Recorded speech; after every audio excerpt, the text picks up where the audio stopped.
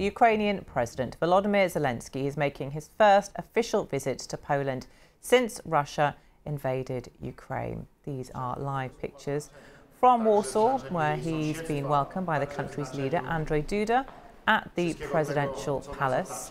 And he's expected to thank the Polish people, where he's at the royal castle in Warsaw later on. Poland has, of course, been one of the most outspoken and generous supporters of Kyiv since the war started in February last year. The country has taken in millions of refugees and sent more than 300 tanks. It was also the first country to send fighter jets to Ukraine. It sent around 300. Let's talk to our correspondent who's watching all of those pictures for us following developments in Warsaw. Adam Easton is there. Adam, take us through what we're looking at right now. Well, just under an hour ago, President Zelensky and the First Lady arrived at the presidential palace to full military honours, the playing of the Ukrainian and Polish national anthems. And once he's gone into the palace, President Duda has condecorated him with the Order of the White Eagle, which is the oldest and highest state honour for civilians and military personnel in Poland. And President Duda said, "There is no doubt that you are special. It is difficult to hide tears of emotion watching your service for your homeland," he said when he gave him the decoration, the honor. So that's what's happened so far in terms of the meeting between President Duda and President Zelensky. The delegations of both sides are now meeting and discussing and holding talks.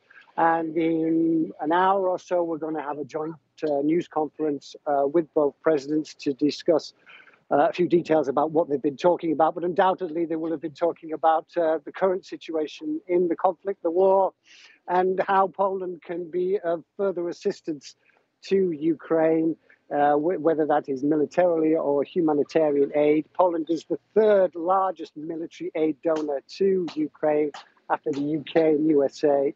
It sent hundreds of tanks. It was in the vanguard, encouraging its NATO allies to ramp up the military equipment supplies to Ukraine, whether that's German-made Leopard 2 heavy battle tanks or MiG fighter jets, which Poland was one of the first to send in the last month to Ukraine. So there'll be talk about that.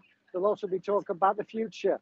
We're talking about how Polish companies can get involved in helping out in the reconstruction of Ukraine following the end of the war. Adam, Poland were straight away incredibly supportive of Ukraine, weren't they, soon as Russia invaded? Tell us more about what they've said about why they've offered this unequivocal support. Well, it's an important point you mentioned, Samantha. In February last year, Poland opened not only its borders, but its homes to Ukrainian refugees.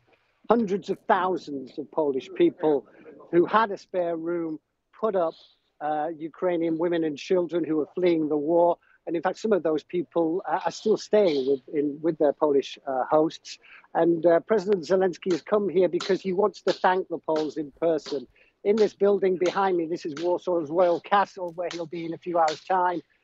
He'll be meeting some of those refugees and also some of the Poles who've helped them. And he'll be giving a speech which will be televised live to the public, which are being encouraged to gather here in this square and watch it on the live, on the big screen. So that's something that's important for President Zelensky, to show his appreciation to actually the Polish welcome. And I think that's born out of the fact that Poles empathize with Ukraine's situation because of their history.